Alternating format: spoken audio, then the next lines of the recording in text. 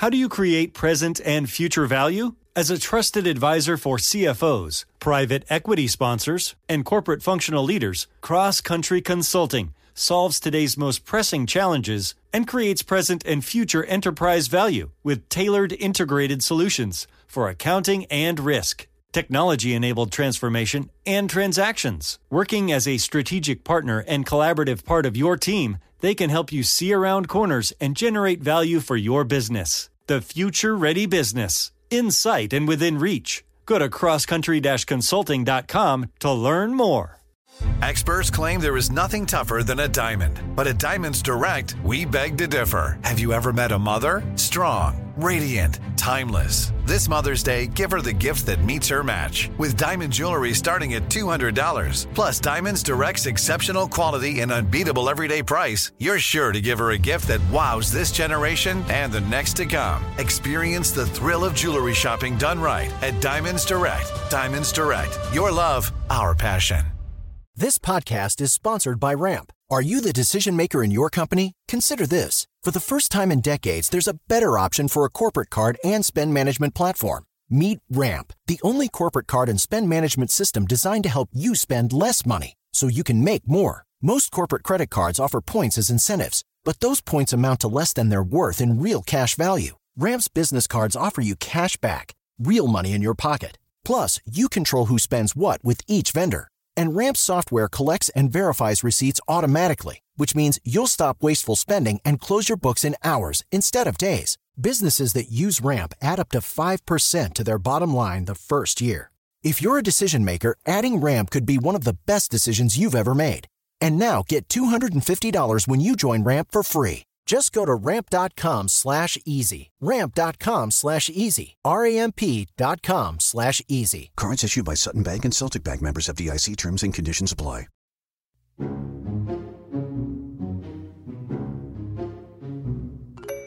I have a minor love affair with the TSA Instagram account. That's right. The Transportation Safety Administration, the people charged, among other things, with keeping our air travel safe. They have an amazing Instagram account that I've been following and liking their posts for years. And what I learned is that love affair is actually mutual. They've sent clues back to me and mentioned me in some of their posts. So I finally decided to bring the love affair out into the open. And I reached out to Janis Burl, who was responsible for leading the team who made the TSA Instagram account what it is today. She just recently retired from government work, but we got to talk about how she made that account so fantastic, but also how she found herself a middle-aged woman leading social media. Turns out she took a very non-linear route and had joy throughout her entire career, and makes a fantastic case that maybe we should all take a messy, non-linear path in our work life. This is a bit of optimism. Janis, you have no idea how excited I am to meet you. You've got to be kidding me. I'm such a fan. I'm such a big fan of the TSA Instagram account. Awesome. When I tell people, they always look at me inquisitively. I'm like, yes. Yes, the government agency, the Transportation Security Administration, they have over 1 million followers. It's amazing. Because government agencies are, let's be honest, not renowned for their social media followings. It's the punniest thing in the world. Are you a lover of language? Is that your sense of humor? I am not punny by myself. I had a great team. And we, as a team, come up with puns. We spend about 4 hours a day writing each post, which is crazy. Everything else that TSA is putting out over social media, we can do that really easy. But when it comes to IG, you've got to be punning. You've got to get the message out. You've got to be careful to make sure you don't offend anybody. So yeah, hours a day. And if you were to sit in one of those meetings with us, you would think we were crazy. Because we're doing everything from doing puns to singing songs. My old manager used to say, this is the best meeting. One of the things that I thought was magical about your work, TSA is the thing that stands in the way of me getting to my flight on time. That's a perspective. I'm being cynical here. Okay, go ahead. Be cynical. Most of us aren't thinking about Al-Qaeda anymore, though that threat still exists. Correct. And we don't view TSA with love or gratitude. It's That is true. It's part of the machine. But what you did was you interrupted our view of what a government agency should be or could be. Then, Simon, I have achieved my purpose at TSA. I now smile when I stand in line at TSA, literally watching the ridiculous things that people are putting on the conveyor belt, sort of rolling my eyes thinking about some of the things that you posted. Right. The thing that I think's important for people to recognize is this is a real job. Oh, yes. It's a lot of work having a good social media presence. It's not just something that you just give to a young millennial or Gen Z and say, do the social media. It's kind of like a writer's room for like a late night comedy show. Right, it is. You're producing comedy, and comedy takes work. This is an audio recording, so people can't see you, but you are, how do I say this politely? An old Black lady. Not Gen Z. No, sir, I'm not. And that's the funny thing, because the followers start saying, who runs this account? Right. And we thought, well, wouldn't they be surprised to know? Because and I know they didn't think they looked like me. That's my favorite part, which is it turns out, as much as the young people would like to say that we don't understand social media, you understand it extremely well. Well, thank you first for saying we don't understand, because I'm a little older than you are. I think that a lot of older executives who know that they have to do this either for their companies or for themselves, for their own brands, for example, are intimidated by social media, afraid of saying the wrong thing, afraid of setting off a firestorm. I'm curious, did you have a love for social media prior? Is that why they put you in this job? Or did you draw the short straw and have to figure it out once you were given the job? My then branch manager handed me a binder and asked me if I wanted to take over a little program that this guy who graduated from Harvard and is brilliant had started the groundwork on. Now, that scared me because I didn't graduate from Harvard, right? I did graduate, but not from Harvard. But I said, sure, because that's what you say. At least that's what baby boomers say, right? So I say, yes, sure. And I take the binder and I started to read it. And I put little sticky notes on everything I didn't understand. I had a meeting with her. I asked all my questions and I just went for it. And that started a little program that we called We Connect. It was internal, and it was the beginning of my social media career. No formal training. I just kept reading. I kept researching, researching, asking questions, listening to people like you, listening to other people who were in the industry. And I've done everything from that. There are two things that strike me that I absolutely love about what you said.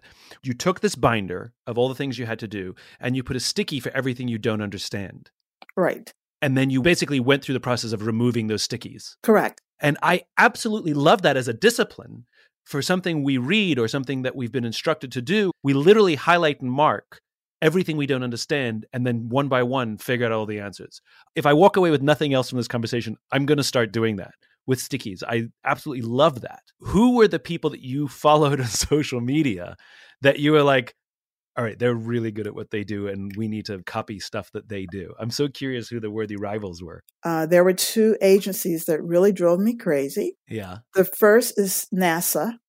Oh, yeah. If you think about it, they have stars and planets and moons and all these beautiful, romantic, sweet things that everybody loves, no matter who you are, no matter what age, right? The only thing I'm going to give you is a pat down and take your water bottle. That's a hard rival, right? And then the other one was the National Park Service, which they have animals, right? So animals and stars. How do you compete with that? You can't. Right. However, we came close. And that's why we would collaborate with the National Park Service. We come very close to catching up to some of their engagement. So what other people don't know, but you and I know this because you and I have a secret. Before we met, because this is the first time we've ever met, you and I communicated secretly through social media. We did. I would like a post by TSA, or I would repost a post by TSA. I was part of some of the virality by sharing some of your posts. And on Valentine's Day, Yes, I did. You guys did, what are those candies called that have the messages on them? I've forgotten what they're called. Little heart. The little hearts. We all know them that say, be kind, love. The little candied hearts that have messages. And TSA posted a post of all of these little hearts and one of them was my name. And you and I had never had any contact prior to that. And I didn't even know you knew who I was. And here I see my name show up on the TSA Valentine's Day post. And of course, I reposted it with a big love and heart back. And that's really when our love affair began.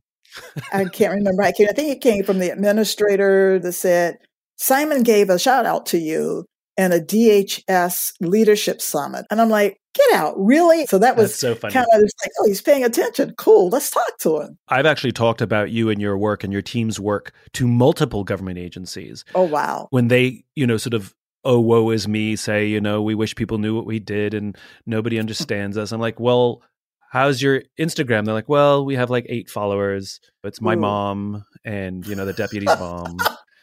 And I always say, go check out TSA. They're engaging, they're funny, they're communicating their message, but they're doing it in a way that's, dare I say, non-governmental. They're not speaking in bureaucratese. Even though, of course, you're careful and probably more cautious than most because you are a government agency.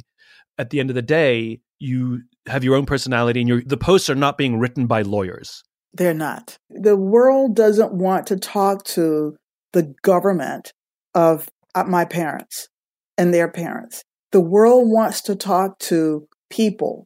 And they want to know that you're a human. And that is the aspect that I was trying to bring out. Let me talk to you the way you're talking to me. Yeah. So speaking of human, what was your path that you found yourself working for the Transportation Safety Administration? My path was a kid who went to college and didn't want to listen to her father. So she dropped out of college, joined the Air Force, the best service in the United States. And I know that'll just drive people crazy, but that's why I say it. Left there and worked for UPS for about 14, 15 years, got bored, went back to school, got my bachelor's and my master's. And a friend of mine, I said I was going to work for the airport. And a friend of mine said, why don't you go work for TSA? And I'm like, T who? Long story short, I started out on the front line, patting down little old ladies and taking water bottles at the BWI airport. And here I am. What was your job in the Air Force? Totally unrelated. I was an optometry technician. I can adjust your glasses for you.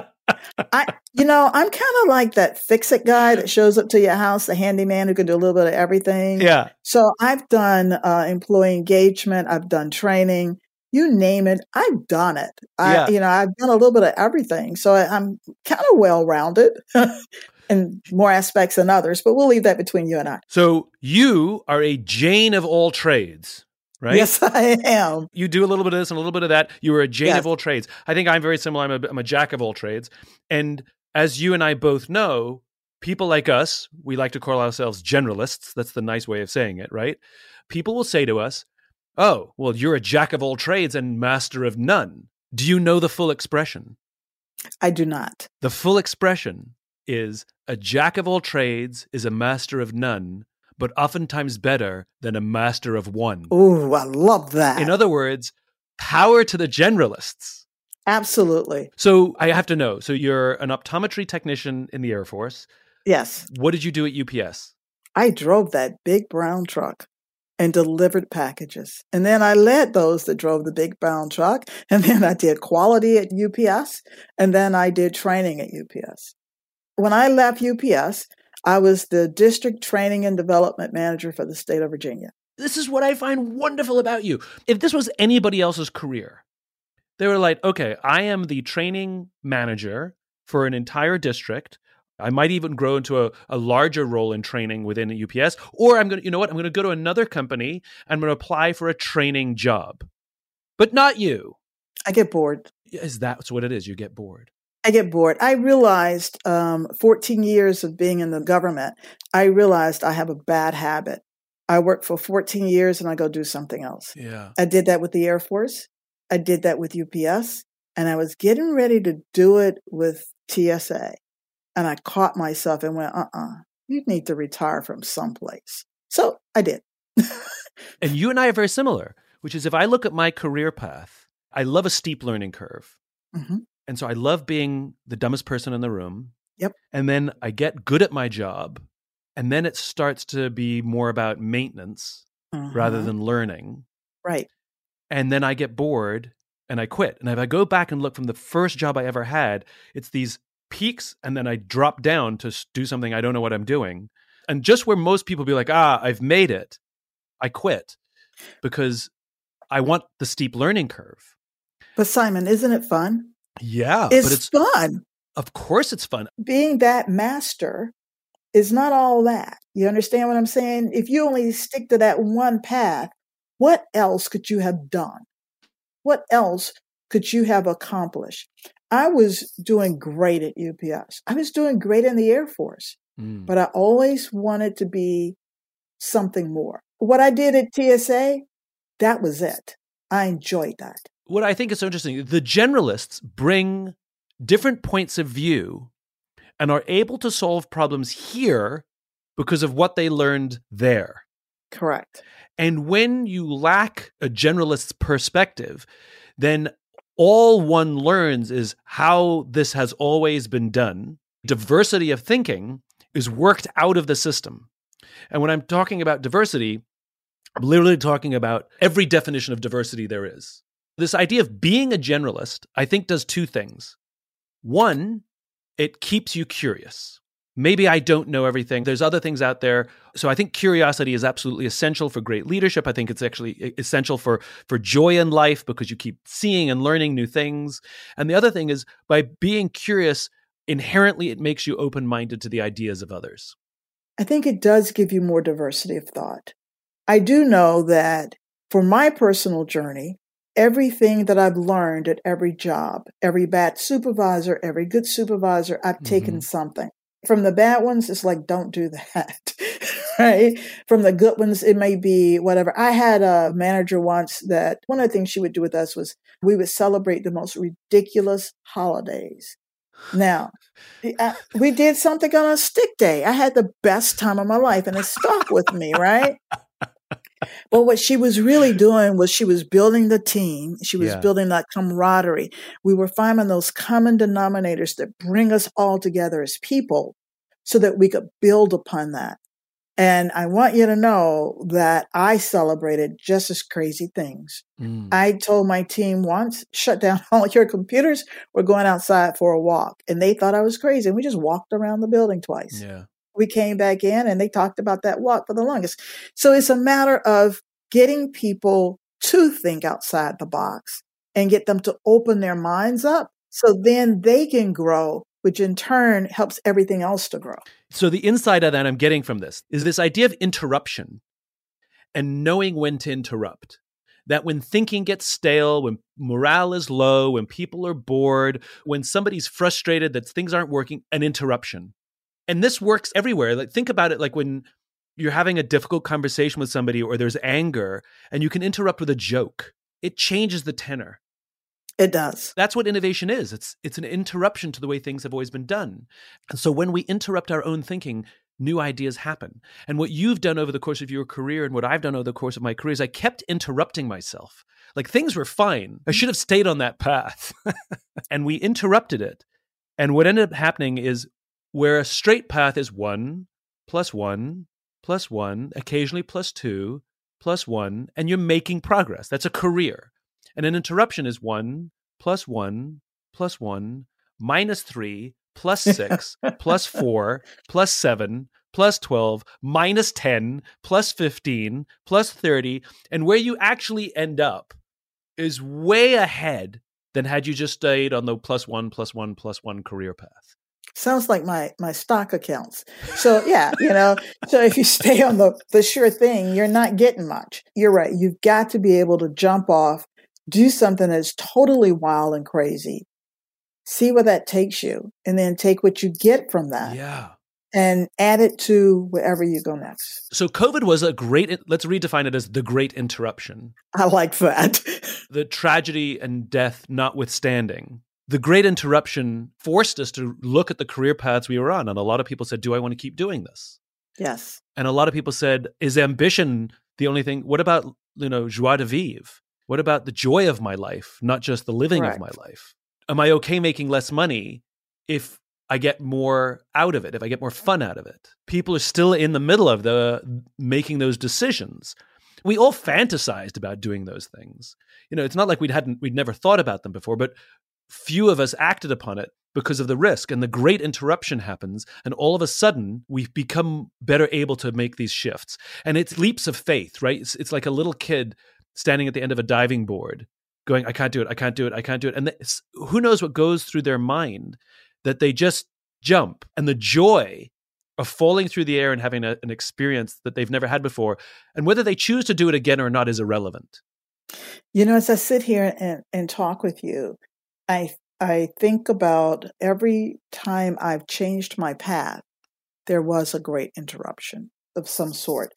And that fear that you talk about now is that fear I feel every time I change my path. And let's be clear for both of us, right? I was never confident. Like, I got a good thing going here. My career's going well. I'm getting promoted. I'm making a good salary. Why would you walk away from that? You walked away too. Multiple times. Right. Multiple times. And we had fear. We were standing at the edge of the diving board looking, going, do I really want to do this? And whatever happened, we jumped. How do we inspire young people to interrupt? How do we inspire young people to take risks, to do things that, from all rational things, would put them backwards, not forwards in their career? Because the path that you and I took is not the straight line, it's the crooked line, and it defies conventional wisdom, but ultimately has led to, some would argue, greater success and definitely more joy than had we stayed on the straight and narrow. Simon, I think we just did. I think that people like you and I who zig and zag and still come out on top, we are the inspiration that the young people need. I also think it's important to spend time, those of us who've done this, spend time coaching and mentoring others. Take the time and listen. Find out what's important to them. What is it that you really want? Life is short. What do you really want to accomplish in the time you have here? We're talking about when things go backwards, or when you start lower down and things like that. That's like going to school, right? I'm less afraid of interruption and new because I like being the student. But if I prided myself on being the expert, I would be more afraid. It's like academia. You know the old trope, why is academia so competitive? It's because the stakes are so low. That's a whole conversation in itself. That's a whole podcast in itself. But the point is like people who put themselves on these academic paths and their entire self-worth is based on their expertise and the amount they know about one thing makes them hyper-competitive because they can't fall off the mantle, because their self-worth is based on this one thing that they know. Those are people that I don't understand. But those people are everywhere. Those people are in our companies. Those people are in our government agencies, where their self-worth is defined by the thing they've achieved, where you and I define our self-worth by something I've learned that I didn't know before. My point is all about finding joy. What I'm speaking out against is people who are on that path because they keep being told that that is the path, that's the right path, but it feels uncomfortable. What we're saying is, if that's not your path, here's an alternative. My mother-in-law used to say, if you don't like what you're doing, change it. And that's it. If you don't like what you're doing, people who hate their jobs, they should find another job. And the word cannot be in your vocabulary. It might not be easy, but you can do it. So find another path. Oh my God, I'm about to quote Emerson. To interrupt a foolish consistency, he said, is the hobgoblin of little minds. That makes sense. I'm making interruption a practice from now on. I'm so inspired by that. So thank you for that. And it all boils down, both the desire to put post-its on things you don't know and the desire to interrupt a foolish consistency. It all boils down to curiosity, which is you can do neither of these things if you don't inherently have curiosity. Janis, you're magic. Truly such a joy meeting you. Thank you, Simon.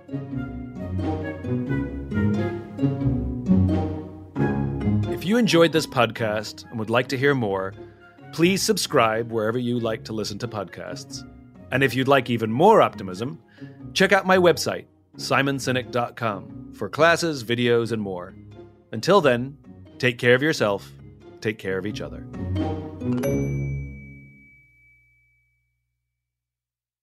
something that makes me crazy is when people say, well, I had this career before, but it was a waste. And that's where the perspective shift comes, that it's not a waste, that everything you've done has built you to where you are now.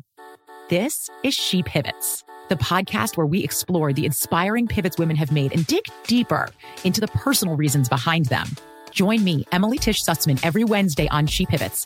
Listen to She Pivots on the iHeartRadio app, Apple Podcasts, or wherever you get your podcasts. The Big Take from Bloomberg News brings you what's shaping the world's economies with the smartest and best-informed business reporters around the world. We cover the stories behind what's moving money and markets, and help you understand what's happening, what it means, and why it matters every afternoon. I'm Sarah Holder. I'm Saleha Mohsin. And I'm David Gura. Listen to The Big Take on the iHeartRadio app, Apple Podcasts, or wherever you get your podcasts. I'm Saleha Mohsin, and I've covered economic policy for years and reported on how it impacts people across the United States.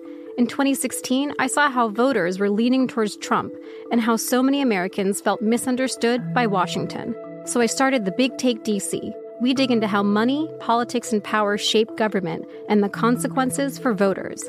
With new episodes every Thursday, you can listen to The Big Take DC on the iHeartRadio app, Apple Podcasts, or wherever you get your podcasts.